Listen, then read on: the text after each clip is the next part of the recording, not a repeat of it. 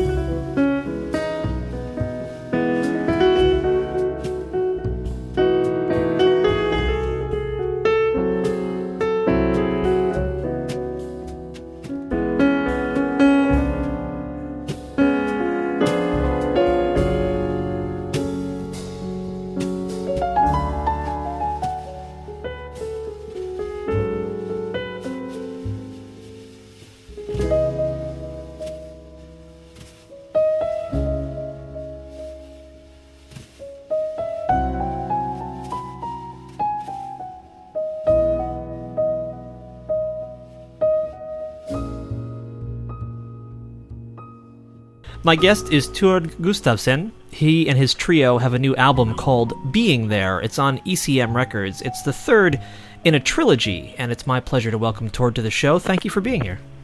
Thanks for having me on the show.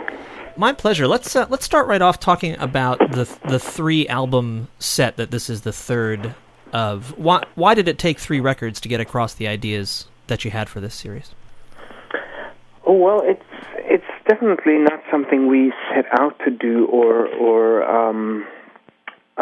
an intended trilogy. It's more the feeling I got after recording the third one that the albums were somehow connected, not only by the fact that it's the same lineup, the same 3 people playing, but also it's kind of a feeling that there is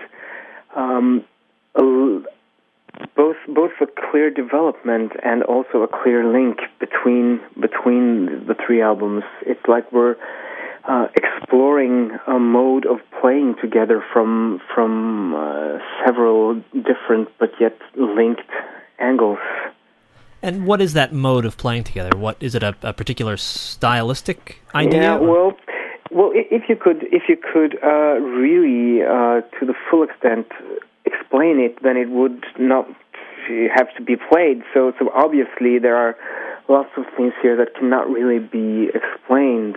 But still, I would think it's fair to say that our mode of playing together has a lot to do with a radical kind of listening more than you play, so to speak. It's about tuning into the power of the small details and to the power of lyricism in contemporary music making. It's definitely a way of playing where freedom is a key word, but it's just the key word of adherence to melody is just as fundamental, and it's about balancing these things, this romanticism, if you like, with the urge to say something that really matters here and now. And well, we still keep evolving, and still keep finding new shades of this in our live concerts also. So making a trilogy of albums is certainly not the end of it either. You said that part of this is about trying to play what you'd actually like to hear rather than what you ought to play. Are there a lot of those kind of constrictions in jazz playing? Times when you think, this is the convention I should use here? Well, yeah, there is, but both conventions in terms of stylistic idioms and in terms of the burden, so to speak, of your own practicing. When you know your instrument, when you've practiced all the different vehicles that you've taken from the history of your music and from the good teachers of your instrument, then certainly you have a palette of things to use, and certainly these things, you have to study and you have to develop your repertoire, but still, just as much as it is a blessing and a good palette to use, it is also a danger and a burden, because it's so easy to go ahead and use whatever you can fit into any given musical whole when you have lots of stuff to fill these spaces with. And for many jazz musicians, choosing not to play is more difficult than choosing to play, and choosing the careful selection of few elements and giving these elements the maximum emotional and musical weight instead of just filling up every space with more or less appropriate musical maneuvers all the time. This album is completely original composition, almost all by you, but I'm wondering if these ideas are more difficult to apply to things that would be considered jazz standards because of the kind of preconceptions about how those tunes sound or what you do over their changes. Mm-hmm. In one way, yes, because the danger of slipping into a kind of playing the history without necessarily filling it with presence is perhaps even greater on standards. But still, if you play tunes that more people know from before, then they will also more easily grasp the uniqueness of an interpretation. So in that sense, small deviances from a standard way of playing a standard will be recognized as such.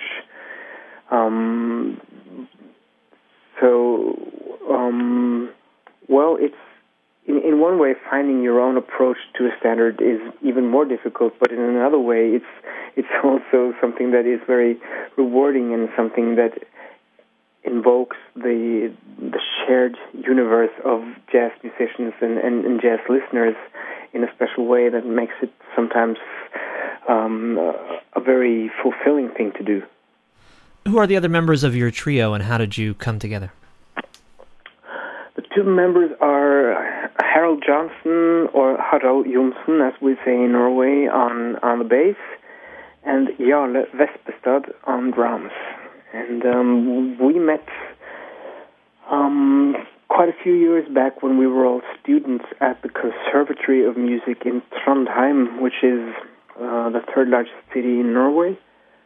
we didn't really start playing together then, but we knew each other from back then. And then we got together in Oslo, where we all live now, 5 years ago, and I wanted to see where it could go, getting just these three people together, and the whole trio developed from this feeling we got when we started playing, that there was something there. There is a sound. There is a potential for reaching spaces in music that we can not reach elsewhere. And these experiences of sometimes the music growing by playing less, and the less you play, the more the music grows. And those fundamental experiences in the beginning will just mark the start of our journey together, and we recorded the first album a year and a half later.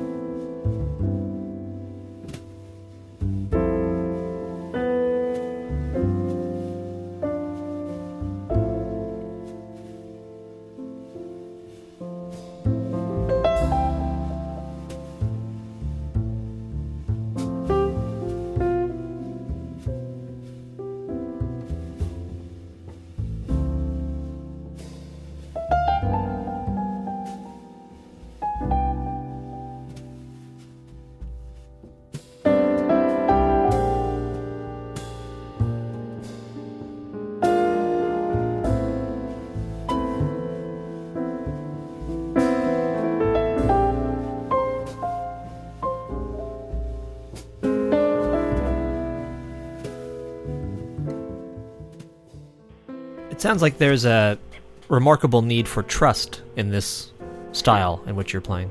Yeah, that's true. Well, life in general is about trusting the universe enough to dare to live, and so it's mainly just another aspect of that. But to be more specific, it's certainly about trusting each other and trusting the musical organism to keep breathing, even though if your particular part of the organism stops for a while. Sorry about that. But also to trust the simplicity. The minute you start doubting what you're playing, or doubting the melody you're trying to be a servant of, then there's very great risk of overplaying or of things falling apart. So it's very much about trusting the basic idea and daring to stay there and daring to go with what you actually feel is the strongest realms of music. We're having a pretty serious conversation, but I'm hoping this is fun too, right? Yeah, it is. It's fun. Sometimes there is even some humor in our concerts, but more fundamental than fun in that sense is the uplifting spirit. Our music is sometimes said to be melancholy, and that's true to some extent, but to me it's just as much uplifting in the sense that it reaches for a kind of bare naked honesty where you meet the essence of relating to your emotions, and you can get to places of release and of consolation through being honest with your feelings, and that is true, of course, in therapy and in and in the conversation you have in a close relationship, but it's just as much true in music. And when the things happen in our music, when we engage in our dialogue and are stunned by gestures that are made by the drums, for example, I can every night I have a new way of being impressed by how Jarle at the drums can really meet this music and comment on what I do and provide his unique combination of groove and minimalism and sensualism also, and all these things are really making up a very warm environment, and to me that is definitely the kind of fun I really want to have with music.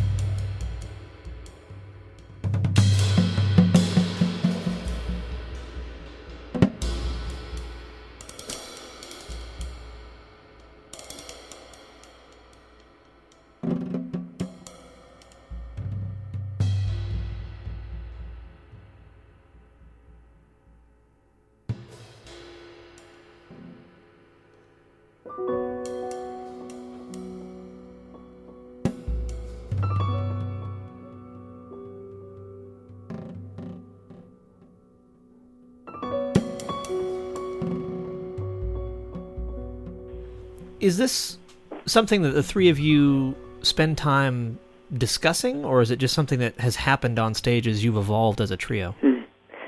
Well, both, actually, but I would say it's been more a process of just evolving musically, but sure, we do also have conversations and discussions, and sometimes we really don't see issues the same way, and the music also develops through daring to disagree and to have different opinions as to how to move on. But for the most part, it has been, I would say, an organic kind of growing together from playing live and from doing recordings. When did you start playing the piano, Tord? Well, I started really early with my father playing the piano a lot when I was little, and just sitting on his knee and improvising stuff and making up stories with music to them.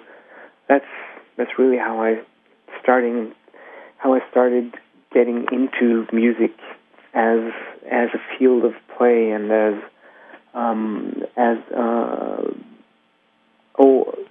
as a way of expressing myself, so to speak.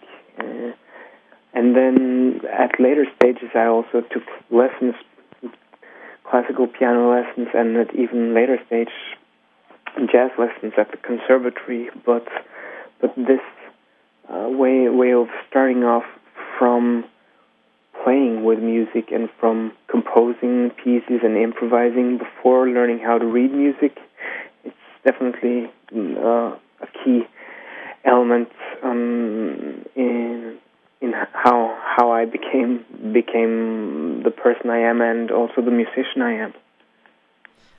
Why did that happen, I guess? What environment did your father create that allowed that to happen? Quite simply, playing songs that he liked and using his own musical preferences to make up children's songs with me. Just a way of playing together and of using what was around us, the classical music he knew and had played, and the hymns and the spirituals that were important important parts of both church life and also life at home, and also the lullabies of the Scandinavian tradition that were sung by many people, and also in our home. You mentioned church life. This album seems to be suffused with kind of hymn or hymn-like pieces of music. Has the church been an important part of your musical experience?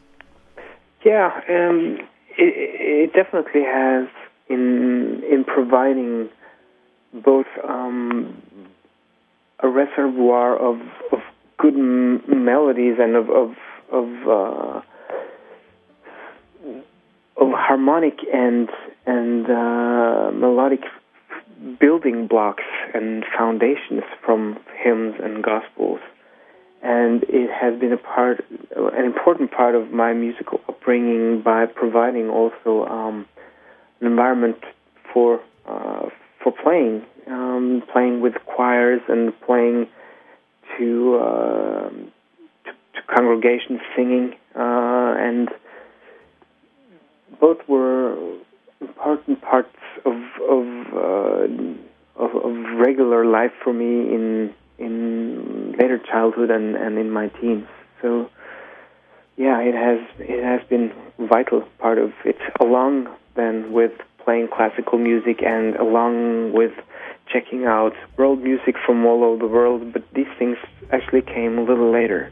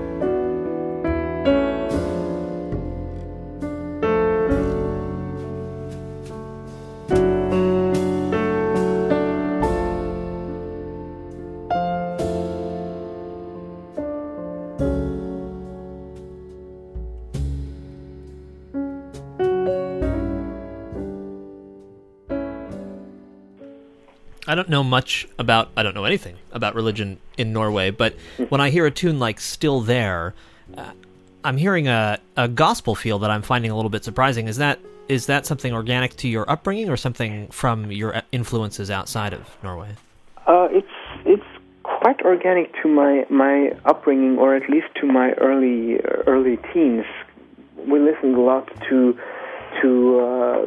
American gospel music and to the old spirituals back then, and used them a lot in churches also in Norway. So it's like the combination of this really Americanized influence in church music here, combined with the European traditions of hymns and also of the folk music from Scandinavia, that together build some kind of weird yet solid foundation. Whenever I get in touch with that foundation, I feel that this is a firm ground on which to explore further and to bring esoteric creativity in dialogue with the strong sensual foundations of these kinds of music. Really gets creativity and gets musicality flowing. On this album, most of the tunes are quite short. I don't think there's any that's longer than about 6.5 minutes, and there's several that are less than 3. When you approach this material in concert, are you as concise, or does it have kind of more room to grow and adapt on stage? Well, in principle, the freedom to play versions of the tunes is total, and that results in pieces sometimes being played just as short interludes or as statements of a melodic idea, then resulting in them being really short. But there is also the freedom to go on and really extend into soloing or into collective building of grooves and of just taking advantage of a certain timbre or a certain quality of the musical colors that were there, say, in an introduction, and making a whole new piece out of that. So in concert, anything can happen, and in most concerts also, most of the things do happen, ranging from very short to 20 minutes versions of tunes.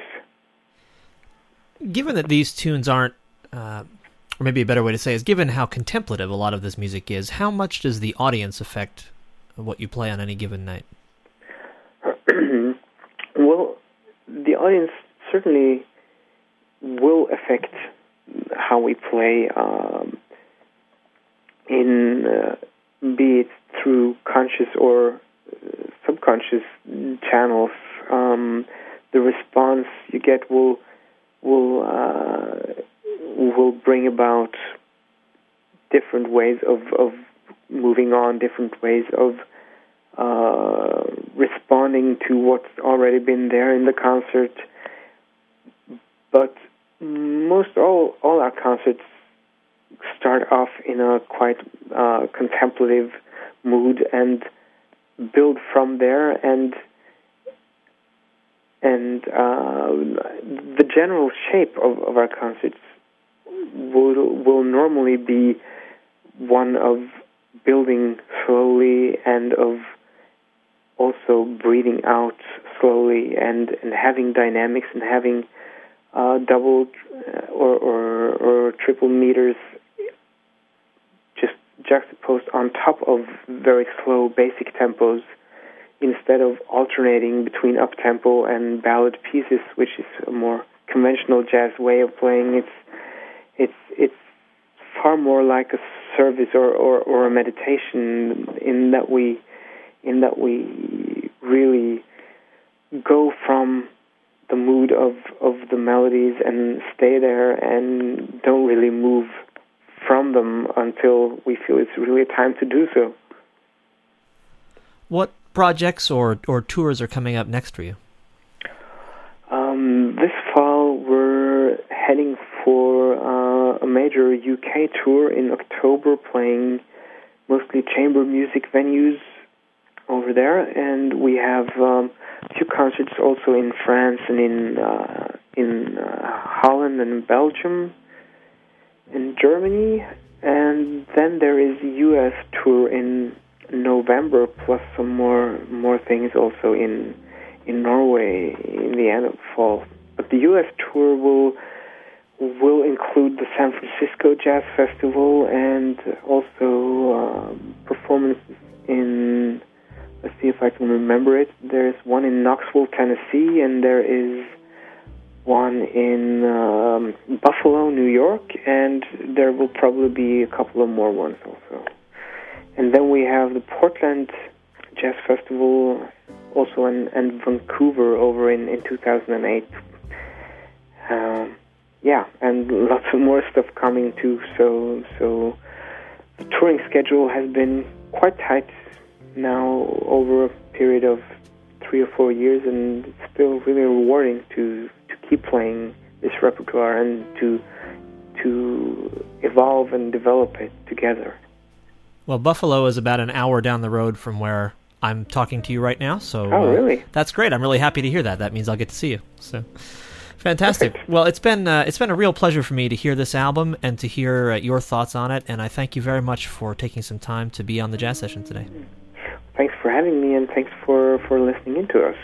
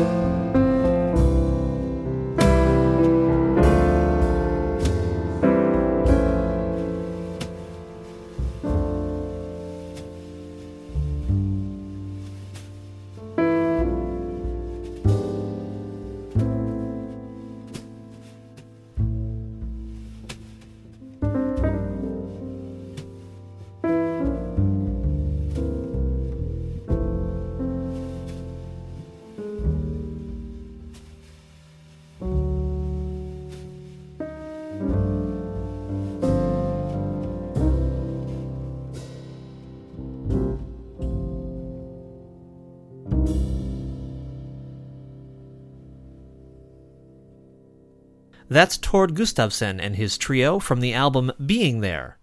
You've been listening to The Jazz Session, the weekly jazz interview show. I'm Jason Crane. The Jazz Session is available for free in iTunes. Why don't you subscribe right now so you're always up to date with the latest episode?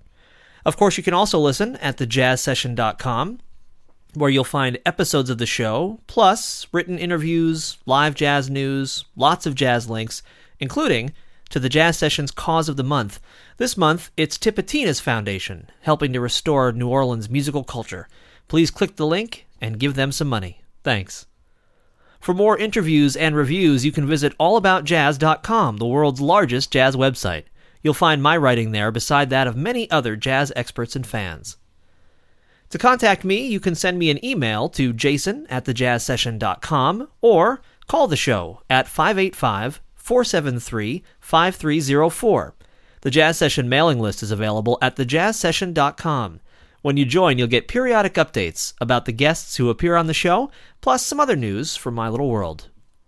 The theme music for this show is by the Respect Sextet, online at respectsextet.com. Thanks also to Dave Rabel, who designed the show's logo. Thanks so much for listening. Remember to support live jazz whenever and wherever you can, and come back next time for another conversation about jazz on The Jazz Session.